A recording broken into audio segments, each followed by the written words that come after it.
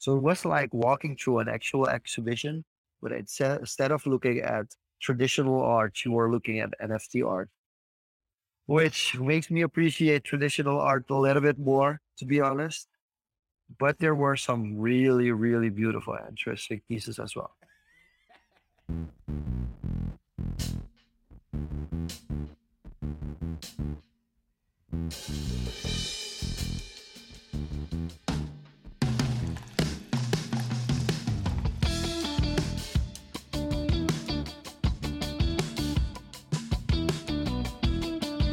Good evening, good morning, good afternoon, wherever you are in the world. We are back after, I think, exactly a month now.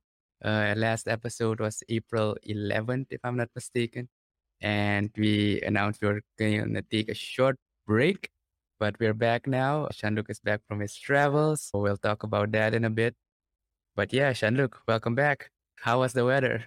No, no, no, no. The weather was great. I think I had the best weather that I can imagine during this time of the year in the Netherlands. So I can't complain about anything. It was really a family vacation. I got to spend some quality time with my family.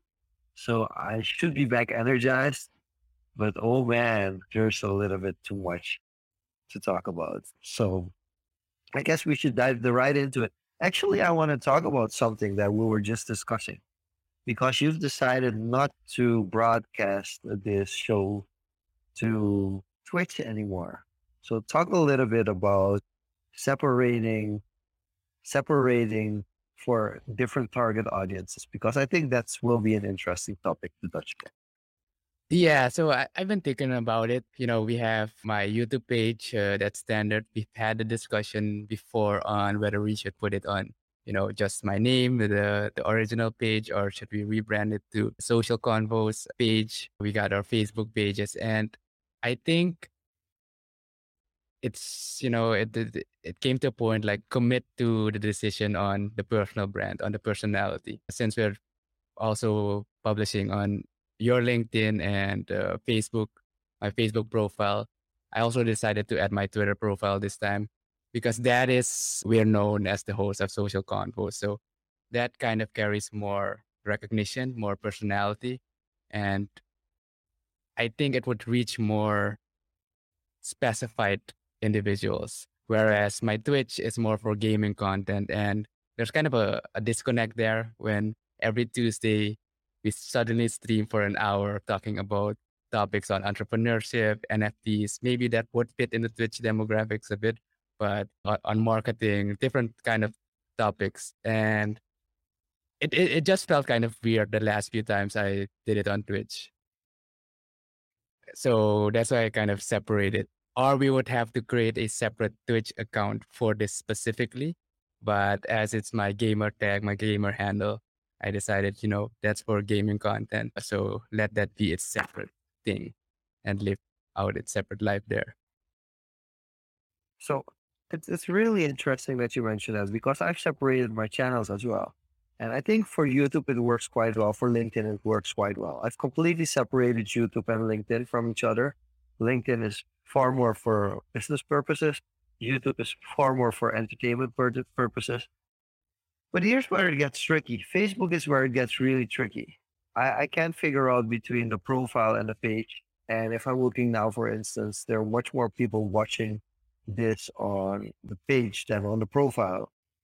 But then again, when I'm preparing for the book and I want people to connect and I'm at conferences internationally, people tend to connect with my profile.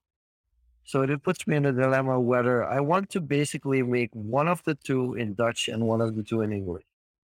That's just Yeah, one of that's the why I things that to me specifically is asked you, are we going to add the profile? Because we've had this discussion back and forth. Like, yeah. So I cannot figure it out. I won't be figuring it out. I will be dual posting until people will be like, listen, I'll go to your profile for this, or listen, I'll go to your page for this. But then again, the issue still remains with Facebook being kind of this like very large, very arching powerful entity. network that it's like, okay, I have to figure out what the approach should be. And I do want to, like, for my profile, go into Dutch, even though I have a lot of international connections there. But I do feel like this is an issue that's only an issue when you don't use your profiles enough. Because aside from lives, I haven't posted on Facebook for quite some time. Let's talk about that a second, because yeah, we made an announcement post actually, and I'm not sure if you shared it on your channels. I actually forgot to share it on mine, but just looking back, yeah, my Facebook has been a barren wasteland as in posts. It's only the lives. If you're viewing it as a public, you'll only see the recent lives. We have migrated or used focus our attention to different types of social media platforms the last few months, and conscious decision with kind of breaking away from the traditional usages as it was established. And this brings us kind of in this wedge, right? If we're not active on those social platforms and only use it for this live thing, does it make sense? From one side, yes, it's a archive, yes, but from an engagement perspective, from an audience perspective, does it still make sense? Because Well, I think Twitter here's, makes more here's sense the now. That's the other reason I added Twitter as well, because I am a lot on Twitter now. So that would make sense if I start sharing this type of content as well as Twitter, getting new followers, etc. Other types of engagement. People get to know who you are as well. Well, there are a couple of things. First of all, we don't acknowledge the Twitter and the LinkedIn audience unless they comment. So that makes it difficult as well. Like it's easier to go like a niche specific channel. If you were really into this for growth and community building, we would just stick to one channel. We would do it on YouTube. I would do it on LinkedIn. We would be focusing on that specific audience. We would cater the content towards that audience. We would be posting about it much more than we're doing because that's also one of the things we just don't announce the show properly enough. We do it for as a live, mainly because it makes it easier in the edit phase because it's already there. The content's already there. So we Yeah, record it it's and more we a don't. logistical issue, problem that we're It's solving. more a logistical thing. And I think we're right now in the documenting phase over the really creating phase, which is, of course, something that we're going to change because I do have a direction that I want to go to the next 6 months. And I think that will be provide kind of more like, yeah, it will provide like, we call it handvat in Dutch, like more of a structure that we can work towards. And I think what would be interesting if we really would commit to actually promoting the content and taking the nuggets out, sharing the nuggets with people, and really using the social. I mean, for us, it's still fun. It hasn't reached the point yet where this is like, hey, we Yeah, need it to doesn't become really a chore. learn of it. It's not a chore. And I think when it becomes a chore, that's when we back down. And I think a lot of people suffer with that when they do the show, and that's why shows kind of stop. Like we could have stopped. Like after these 3 weeks, we could have stopped. We could have said like we don't do this anymore. We won't be doing this. But there's a reason behind why we continue, and I think it's good for the audience and the people listening in to know as well what the direction is that you want to go with the social confoes and the direction that I want to go to. So I'm not sure if you're ready to talk a little bit about that as well, but I think this is a good episode to kind of clear a little bit where the win-win for us still is and why we still commit to actually taking our time and on Tuesday to host the show. Sure. So not much has changed since the beginning, at least from my end, as in it's a way to, improve production skills, improve personal skills on conversing, interviewing, networking, etc. So that's still there. It's not, it's necessary. It's more for, personal growth. On the other hand, so looking at the next 6 months, definitely looking forward to, connecting with more new people, especially through various networks that we've established over the last few months. D-Rock was a highlight from a few weeks ago that kind of, yeah, we've had a highlight. We deserve this break. Let's take a breather, reevaluate. How are we gonna approach it further? But I think the challenge I see from a content perspective, from, as you said, we're in the documenting phase, from a creation perspective, is actually unpacking all that we've documented so far. There's a wealth of knowledge, there's a wealth of nuggets, and it's hours of content. And going through that can be a chore. Doesn't have to be, it can be a chore. And having a right strategy on how to distribute that. And that's something I think we still need to define. Do we want to distribute it? What's the intention behind distributing it through certain channels? So I think that's something from my end that we need to look at with more clarity and go from that. But the foundation is still there, show up every week, regardless of what happens. That's the commitment we made. And yeah, that's why we're still here. Most shows would have stopped, as you said.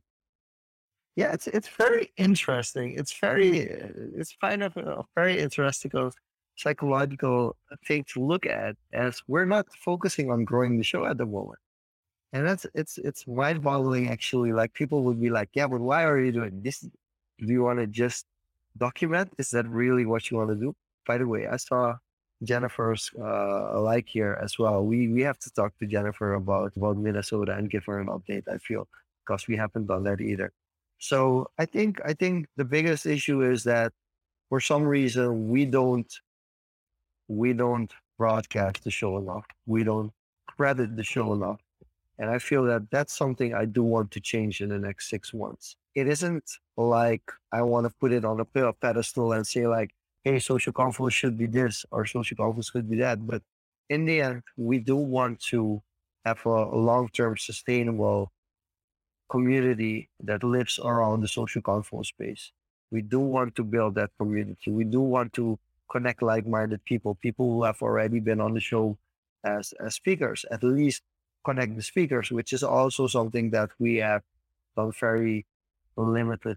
So I feel like for me, the next 6 months, there is an external motivation to do much more with social conflicts that we've done before. And it's, of course, the book that I'm writing. So for me, this show will be a way to get information in that will be included in the book that will be coming out by the end of the year. So I think that's a great way for me to segue and kind of pressure myself into making it more of a priority to commit more than just recording and documenting. Yeah, yes, stacking commitments to each other. And coming back to James Clear, stacking habits. So one is accounting for the other, accounting for the other. Separately, it just doesn't work. Separately, it just doesn't. And on the other side, I do also have decided that I'm going to focus on one habit a month. So where I would usually focus on saying like, I have a list of 4 habits that I'm going to do simultaneously every day. I'm actually still doing that in the sense that all those 4 things are important, but I'm filtering one out for a specific one and saying like, this is the first one that I want to focus on and What, I want to go on. what's the one for me? The one for me is going to bed before 12. So, okay, we gotta wrap this up. Well, no, but also just after the show, not going on a research rabbit hole or a blockchain gaming rabbit hole or anything that would take me 2 more hours before I actually go to bed. So these are kind of things that I really have to start doing. And I know that sleep is going to be so important for the rest to fit together.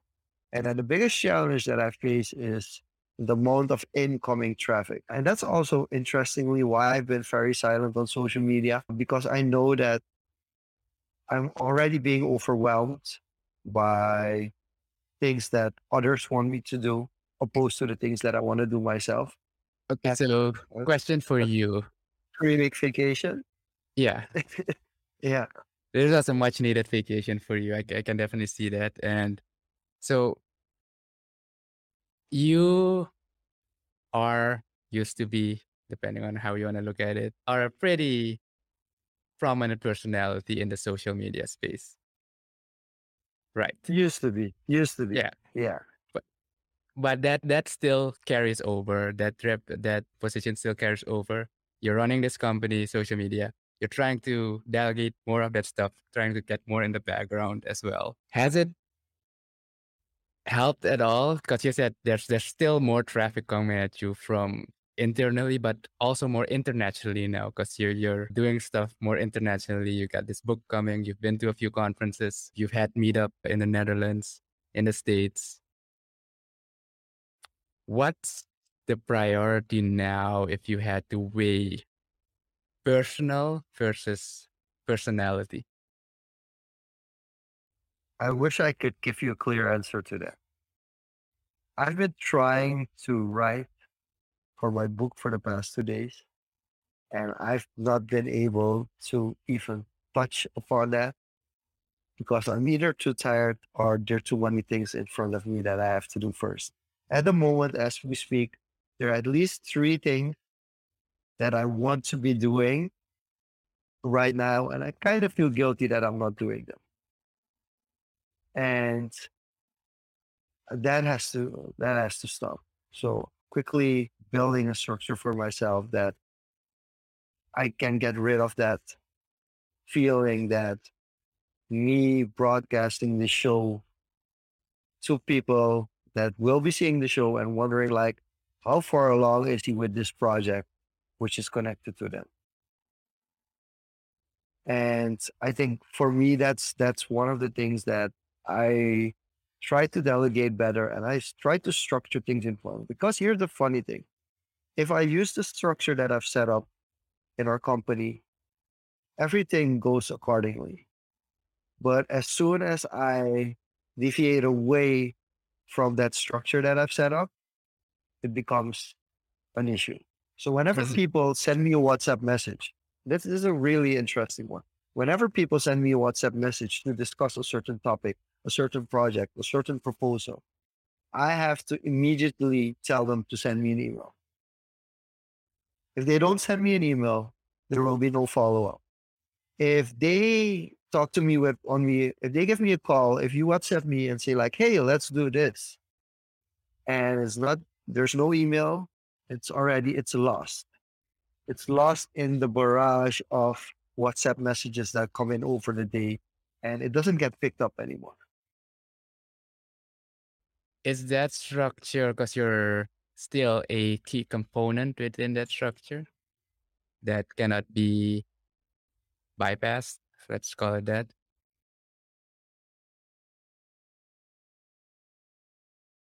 Yeah, of course. Okay. So one of the things that people underestimate when you build structures and delegate and also empower others to do their part and their USP and their strengths to utilize their strengths. You can only kind of delegate and move away when you have set up the structure yourself.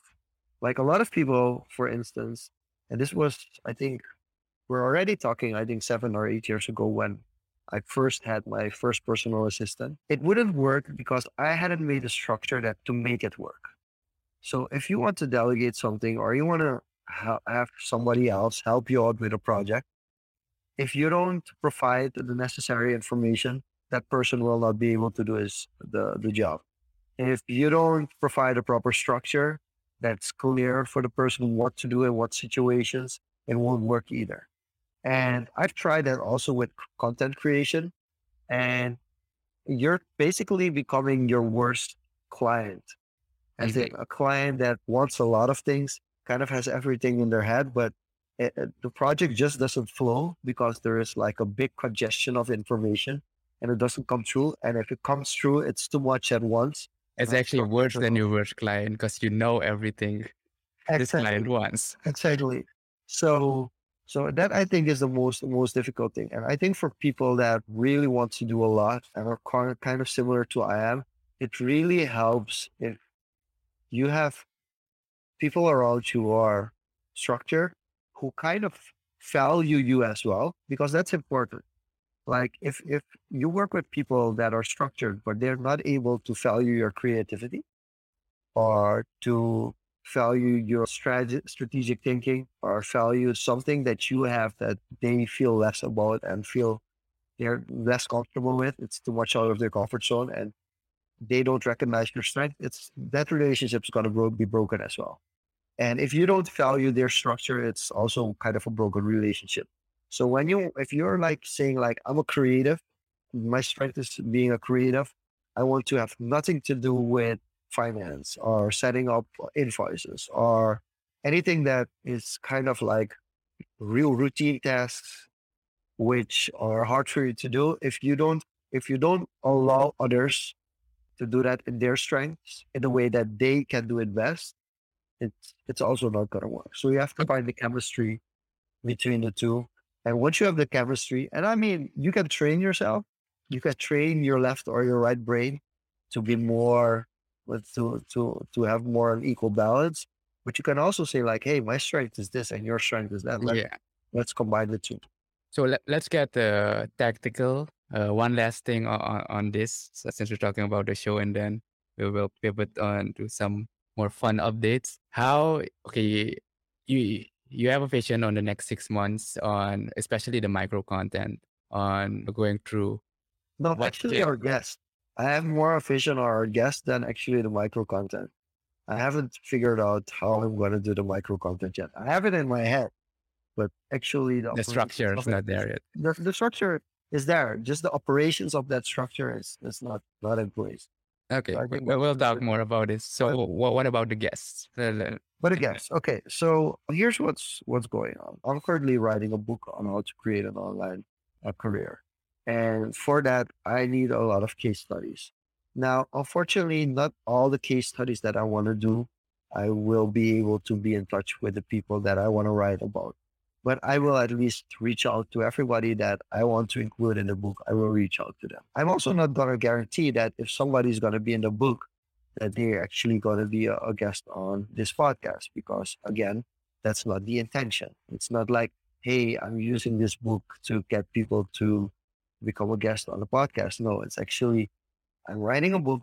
I need the information anyway, and I'll leave it up to the people that I'm contacting whether or not they want to do a short interview of 15 minutes, or a lengthy interview like Social Confoes, or even that I just send them the rough draft of what I've written about them and they can decide for themselves if it's something that they want to include. And these people include people that have already been a guest on Social Confoes over the past 1.5 year. It includes people that are quite close to me that we haven't introduced yet to the show, and also people that are a little bit far off and might never appear on Social Confoes as a guest. And for me, the next 6 months is reaching out to all those people, having the information ready, writing about what the concept is that I want to write about and why I'm including them as kind of case studies in my book. And I also have to know that only one of the 3 chapters of the book will be about those case studies. The others will be completely different as well. But at least that provides kind of a guideline towards the guests, and should at least next week have a list of 20 to 30 guests lined up that we want to interview for the show. Okay, that sounds good. It's like the whole year covered, the rest of the year. Well, Yeah, it's a very ambitious goal. No, but that's good. That's good. So the more we have, it puts a more external kind of like external motivation on me as well to say like, hey, I have to do these interviews. I have to write about these people anyway. So why not make the most out of it? yeah, take advantage of the situation. All right. So let's pivot a bit. You went on vacation mostly, but you sent me a photo. You are attending an event in the middle of your vacation. Can you tell us about what that event was? I think you connected with Bo. We had him on a few weeks ago from the Dutch NFT. First of all, Bo is the most awesome person. Like if you thought he was cool online, you should meet him in real life, because he was the most awesome person. And he actually made me stay. He can tell the story one day himself, but he actually made me stay at least half an hour longer. I think an hour longer than I planned to stay there. he actually threw me on stage there, kind of said like, you can't leave, you have to go on stage first to do a small pitch. And actually, people reached out to me. So there are some guests for the show that I have been actually waiting to get some more information about social confoes, which I didn't do because I was on vacation. But now that we have officially started, it's time to reach out to them as well. And I think one of the interesting things is that it was a blockchain event. It was part of the Amsterdam Blockchain Week. And it was interesting to see how meta this space still is and will continue to be for, I think, the last at least 5 more years. So that was a very interesting experience. There was something which was really cool, the Wa- M House. Was it And the M recorded House, or was no, it just no, no, it was like this warehouse where they completely restyled it to a creative space. It's like a dream out of like my student years as an urban developer. I think I saw the Just 3D because, model of the space. They shared it in the Discord group because when you send the yeah. photos up, the walls look familiar. I saw the 3D model space in like the browser and you could walk around and it looked really cool. Okay, let's go a little bit more geeky on this. I studied urban European urban cultures, which in large part is urban development and planning from a cultural perspective. And one of the things that we did in our master's research was look at old textile mills, like these big textile mills, which are really big buildings that don't serve a purpose anymore because we have passed on through industrialization and are doing different kind of things now. And so these are some big empty spaces that you either knock them down or you have to do something with them. And this location where we were was kind of like this big warehouse. It used to be a warehouse. You could still clearly see how everything was woven in to be a warehouse. And they kind of built it into a quasi museum kind of open space. And I was like part of the I had some student memories come back to me from when I was studying urban development. But then in the on the at the bottom level, they had an NFT gallery. They had the exhibition. So there were actually Like NFTs, museum pieces, digitally physical and digital. physical pieces, but digitally engraved. So like a digital portrayal of those pieces were hanging on the walls. So it was like walking through an actual exhibition, but instead of looking at traditional art, you were looking at NFT art, which makes me appreciate traditional art a little bit more, to be honest. But there were some really, really beautiful, and interesting pieces as well. So I think it's we're not even close to where we need to go with this at the moment. Or where we But it's think we really want to be. yeah. And I think a lot of NFTs are showpieces that you're just gonna hang in your house. And so when you have High Funk 5212 and you go to a space where they have High Funk 1, I think that's definitely something that will in the future be of interest. But it What will take a long time before we get there. was that your high funk number? Five. Yeah, the high funk that was in display wasn't like a really low serial or anything like that. But there was a World of Women, there was a high funk. I think there were two or three other kind of flagship NFTs that were being exhibitions as well. Yeah, if you're in the Discord at all, it's been popping off for the amount of people joining the project that's happening behind the scene. It just goes to show that many people are just trying new things in gaming, in fashion. What struck me is like fashion. It's really picking up as well. I think because it's another form of expression, and this brings me. Since you mentioned Meta, there's like a meta feeling there. Talking about Meta, the company, I think it was today or yesterday, Tom Bill, you actually interviewed Mark Zuckerberg and they were talking about the spaces and actually I think it was during that interview that he announced that it's coming to Instagram first and soon to Facebook itself, as in previewing your NFTs. And then a few hours later or a day later, Polygon tweeted that they partnered with Meta as well as one of the chains that they're going to be using. So thoughts on those developments? Oh wow, the Polygon story I didn't know yet. The Matic, yeah, that makes total sense. Facebook connecting with Matic is going to be a big, big powerhouse, and this is really, and we're getting back to this story, which is also going to be a small segment that I have to talk about a little bit more.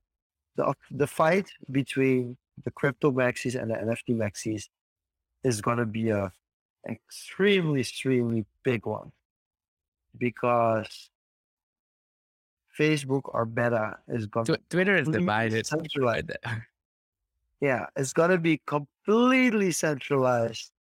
It's going to be a completely centralized NFT space. So that's something that we have to take into consideration. On one hand, it's not that bad in the sense that if you have a central organization as big as Meta taking care, you will most likely, if you take good care, you're less vulnerable to hacks. Whereas if it's completely independent and decentralized, not necessarily that you're more vulnerable to hacks, but if you get hacked or if something happens, Well, you really lose everything. the other thing is actually why can't they coexist, these two ecosystems? Oh, they Like, will. They will yeah. coexist. They will coexist. But the question that you have to ask yourself, and this is a question that's already happening in the world, is would you are you okay with paying the bank to have your money at the bank? So, like in previous generations, if you would put money on the bank, you would get like a percentage in return. Like you would actually get money from the bank for having your money deposited in the bank. And the percentage kept getting smaller, kept getting Yeah, smaller. rent your yield. Yeah. Yeah. So the yield kept getting smaller. And then people were like, I'm going to go in stocks because the yield for stocks is much higher than just putting it on a deposit at the bank. And then it was like, oh, we're going to go into crypto because the yield of crypto is much better than stocks. And then you go to, yay, we're going to. So it kind of gradually evolves, but still, essentially, it started with the banks. And what we saw was that the percentage kept slipping, slipping, slipping until it reached a point where you now have to pay in certain countries for Yeah, certain banks. Germany You have was to pay. already like that for a few years. I think Germany, Switzerland was negative 0.25%. You actually pay. And kind of that's why I think some Swiss banks, German banks were popular for wealthy people too. It was more like a security option, as in protect Yeah. my wealth. I'll pay you instead of I need Yeah. to generate more money. And then you get to the same point with your data. Like, are you somebody who wants to own your own data? Or are you somebody that says like, you know what? Let's put my data with Google because if something happens, I can also easily retrieve it. And there's a customer service desk that can help me out with it. So this discussion between like the decentralized blockchain space that says like, hey, we want to remove the power from the elite and kind of have more distributed, more evenly shared society versus saying like, hey, listen, everything's fun and games, but I don't mind things being centralized. I don't mind. I don't know if I told you. Yeah, I told you the Top Shot story that I've spent a year collecting NBA Top Shot NFTs, and then now as a result, as kind of a gift back to Yeah, people that the yeah. So for of course you know the story, but for to complete the story for those that are watching or listening, NBA Top Shot is the official NFT product from partner for the NBA for the National Basketball Association, and you can just like the old playing cards, you can invest and you can buy packs of digital playing cards, and these playing cards are basically videos. And then you have those where you're like, okay, but I can download the video and then I have the video as well, and then I can claim that I own it. But yes, this is where utility comes in. So, for instance, for me being a collector for over a year, I got a year-long subscription to NBA League Pass for free. And NBA League Pass runs around close to $200 a year. So basically, I got a year subscription for $200 for free because I'm a loyal collector. So these kind of utility things are things that are you can do it from a decentralized space as well. Yeah, it's So like a Netflix, loyalty kickback card application, but yeah, it's more, I'd say, verifiable with data. I'm not sure how the backend on Top Shot is. But coming back to that part on data, ownership of the data, I think for people listening, if this is a question you haven't thought about or are thinking about how the world is developing as such, I think the option we have now is choice. We have the choice to either opt into one or the other, and you need to be self-conscious about that. And I would argue, I think a good person in the space to listen to, check out some of his work podcast is Robert Breedlove. He talks a lot about, sovereignty, property, freedom. And he recently interviewed during Bitcoin Week in Miami, Jordan Peterson. Peterson is a very renowned psychologist, a writer, you name it. And this is one of the things they were talking about on, that choice of freedom, or can society live truly decentralized, or do you need that centralization? And I think it comes down to, you need to be able to decide that for yourself. And if someone is enforcing that on you, it never works. It never works if it's yeah. forced from either side. So I think that's the interesting part as well. And that brings us to a situation where people who are in power, what kind of power, whether it's political power or corporate power, and they want to move things certain ways, which still works, but not as much. So, and then you get the new kind of generation that approaches work completely different than the generations before them. So there are a lot of interesting talking points. And for me, it's interesting to see how technology helps develop those situations. Because if you would have told me 20 years ago when I started studying that I would be doing what I'm doing now, in a sense, I would be yes, that makes total sense, but I wouldn't be able to envision it. I wouldn't be able to envision the way we work now 20 years And ago. yet a few weeks ago, you were walking in this warehouse and you got that student nostalgia again of, Yeah. So, and I think that's also one of the more difficult things is, and that's one of the biggest worries from a societal perspective, is that people will get lost in kind of the second life kind of feeling like they're completely disconnected. And we are already disconnected. From a generational perspective, we already quite disconnected with previous generations. But then you also get a physical disconnection. So I think that's really the more difficult situation. Some shout outs from Anil and from Sharon. Also, thank you for joining in as well. And yeah, it's been quite a long time, but after a month, we are back because I'm back from pre-vacation. But Diego, you have some big things coming up as well, based on what you heard about my 6 month kind of goals.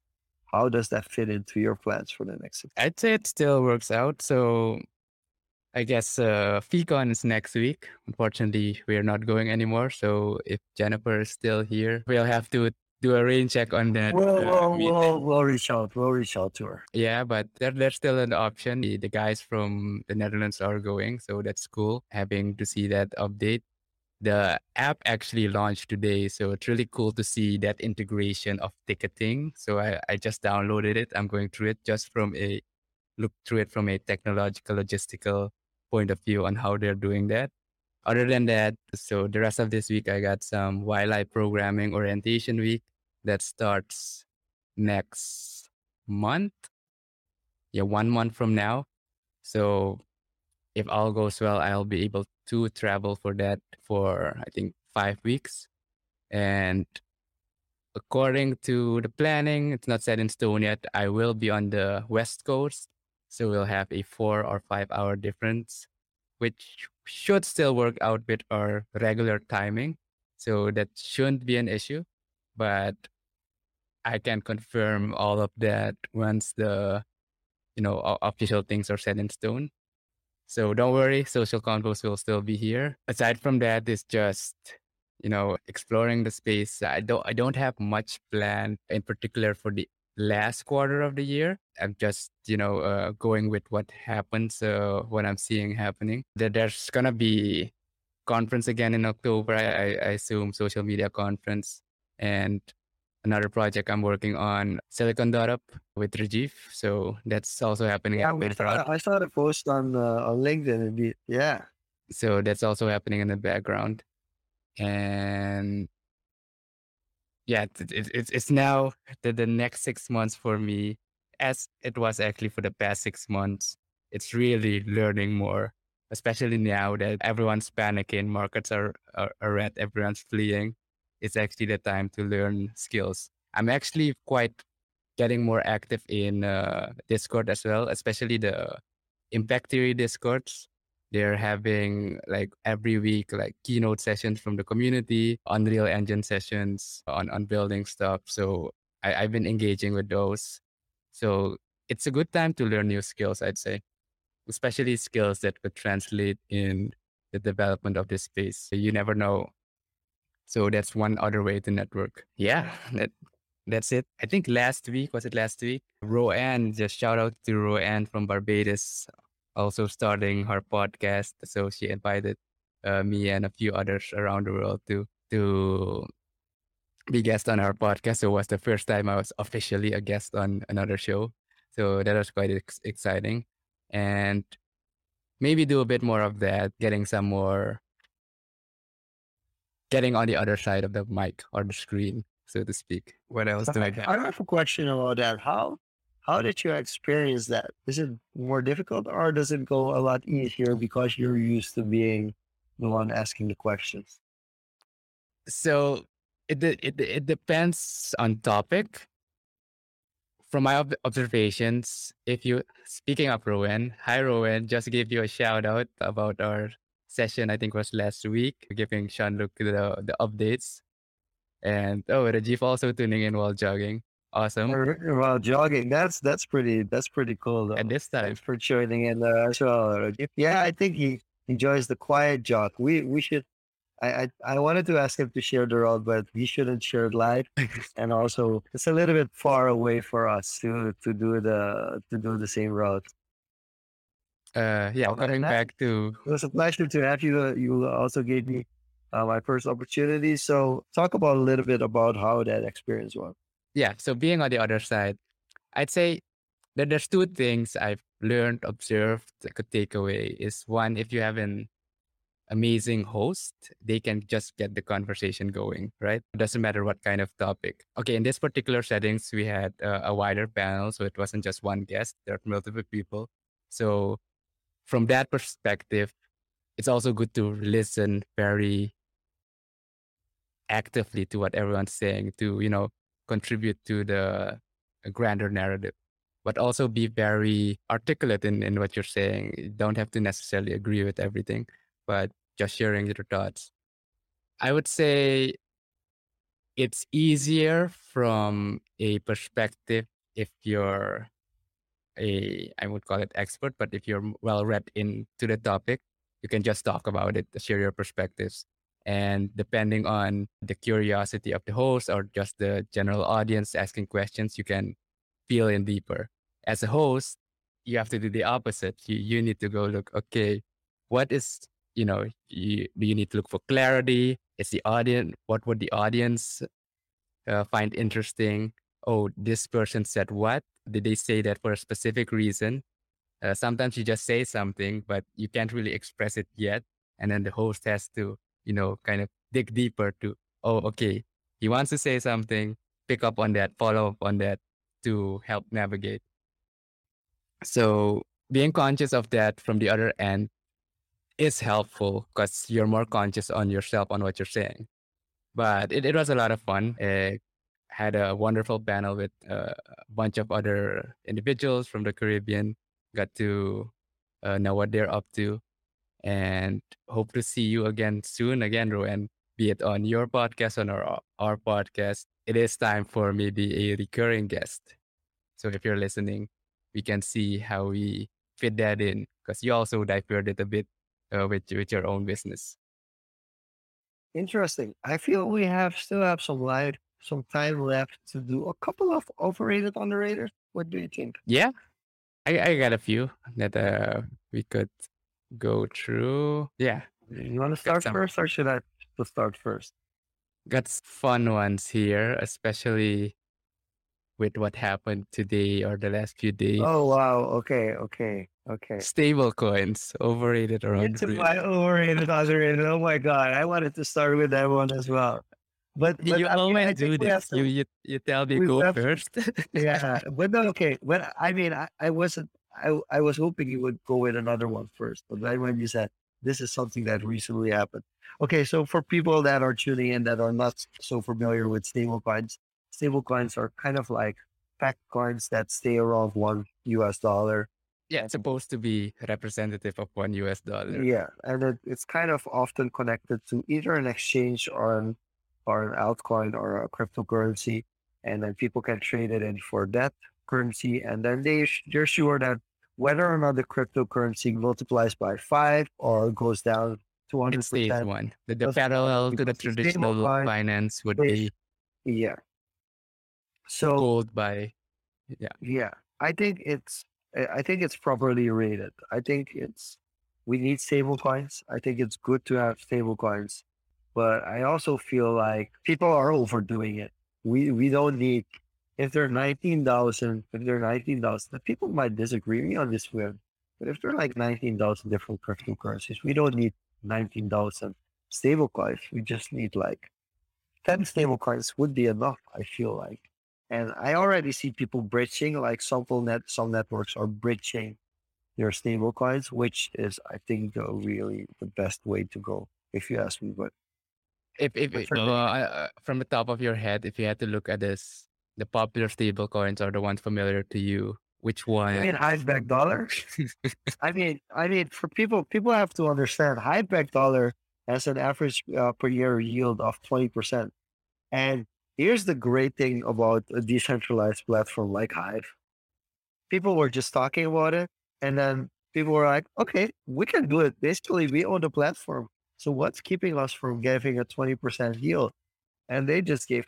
I mean, I voted on the thing like together with the Hive community, like people got to vote on it, and I voted like, yeah, I mean, like, okay, we could go to 12%, maybe 12% is reasonable. Like, okay, and it's kind of boxed into a kind of structured way of thinking, saying like, listen, in a time where the banks kind of aren't giving you any yield anymore when you stake your money, can we really ask for 20%? Nah, 12% would be cool. And then it became 20%. I was like, that's that's pretty cool. That's really cool because 20% a year is more than 1% a month. It's like it's great. I think it's Yeah, the amazing. big question So will if be, if you will it sustain and what would need to happen? But anyways, let's that's cut it out there. there because otherwise we talk about other topics Yeah. too much. And oil and gas prices, overrated, underrated. I haven't looked at the recent. Did it go up again? Yes, it went up again. I would. Hmm. I would still say it's underrated, and with underrated, I would mean underestimated. The impact In of oil the prices. sorry, The impact of oil prices. yeah. So I'm not sure how well you are read into the world economy and that, but from my understanding, at least, oil is the world economy is running on oil at the moment, and you have you have a lot of big players, and with what's going on with Russia, Ukraine, and was it the OPEC? Russia is part of the OPEC, I think. The group there, the impact that has on the world economy is kind of huge in the sense that all prices are pegged. We were talking about being pegged to another asset are pegged to the US dollars. So all prices in the world are, traded in US dollars. So you have this kind of ripple effect that happens. And if you don't understand that impact, especially now with the inflation rising from the US dollar and sanctions coming to Russia, these other superpowers are kind of gonna detach from that. And this is gonna bring friction into the world economy. And I don't know how that plays out. So you can't necessarily complain like all prices are gonna go up because we are heavily subsidized here locally on all Yeah. prices. People underestimate that. I think if people don't realize that in other countries you pay twice the amount per gallon or per liter than you pay in Suriname. Yeah, but But also in all fairness, if those prices, commercial prices would be, yeah, we wouldn't be able to survive. I mean, the salaries no, very much a agreed. lot more. Very much agreed. But that this is like artificial market. I won't call it manipulation per se, but trying to suppress the market to a certain degree artificially. So that that pressure in the cooking pot is growing, and if there's outside forces playing a role in that, and the aftermath that happens to a country like us, who knows what could happen. So that's why I say oil prices are kind of underrated. In people need to understand what's going on, and yeah, diversify. I don't know what capabilities an individual has or what power to diversify more, but I'd say it's underrated. Next one for me, let's see. I wrote this down. Talked about habits already.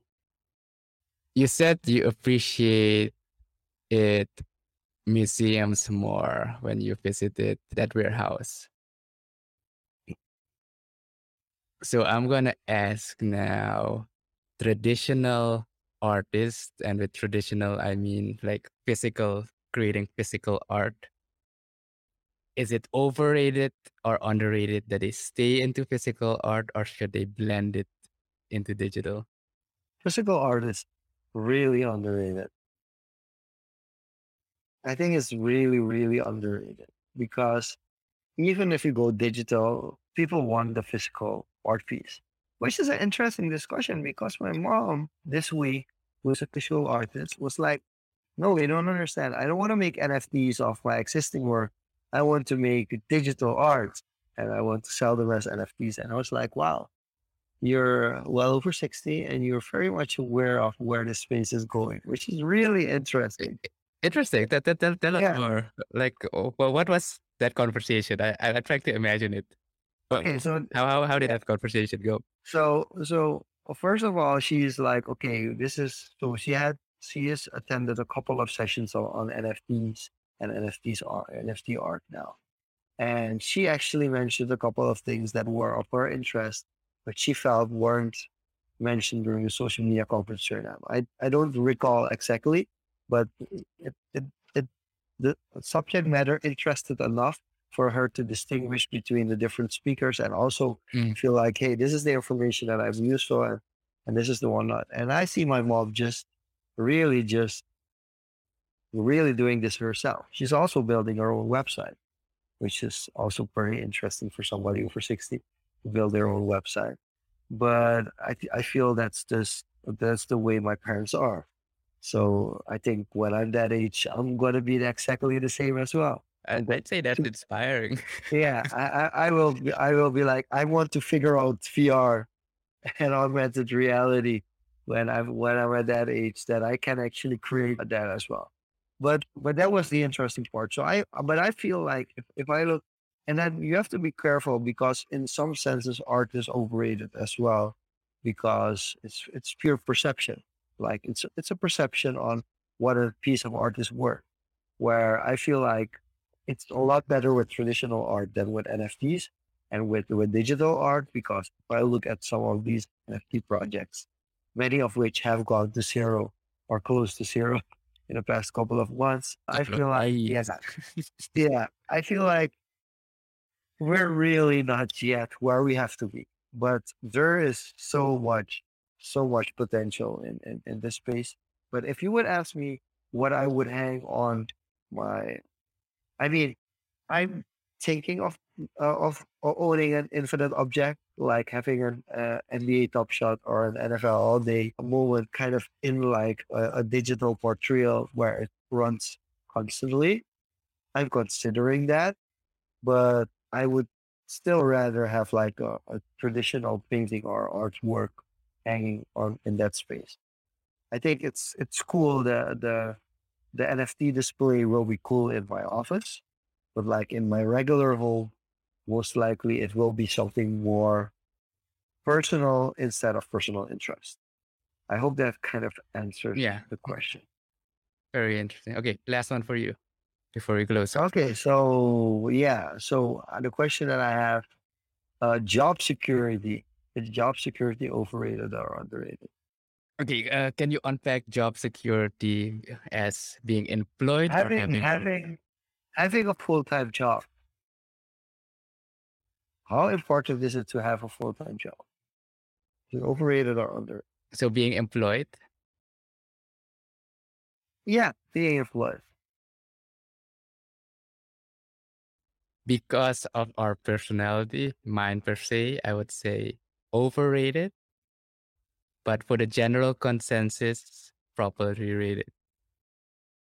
Why do you feel it has to be different for the general consensus than it has to be for you? I think it has to do with a few things that people need to consider before either not having a job or trying a new career path or trying to do something different is how, where we're talking about security, how comfortable are you with security, with risk, with safety? As in, can you survive 6 months, 1 year to not, to risk not having that security, so to call it. In a economic downturn, like now with all the crisis, I'd say job security, having a good paying job that you're sure you'll have for the next 6 months is a must for most people, unless you're really sure you can survive the storm. I'd say the priority is to be able to survive. If you can survive in good times and in bad times, regardless of your job, then it doesn't matter. So that's why I say for some, and in my position, I'd say it's still a bit overrated because in these downturns, it's an opportunity. It's a chance to try different things. Entrepreneurship is one, learning stuff, it's one, learning a skill that you'll see if, people are struggling. It's your chance to learn something given you have that runway to invest that time and energy into learning a new skill that you could say, hey, I could provide this skill, be an expert in 3D modeling or something. Once the economy gets rolling again and the demand's there and you can provide. So from that standpoint, I'd say it's, did I say overrated? Yeah, overrated. Okay, interesting. I think we have come to a close of, I want to say the first episode of season 2, but I know you don't want that. The first episode of season 2, but episode 65 has been come to an official close. We will be back next week with Social Confoes, regular programming time. So see you then. As always, recordings will be uploaded in the weekend on the website in case you missed it or want to share with your friends. Thank you guys for tuning in Awesome. again and have an amazing week. See you next week.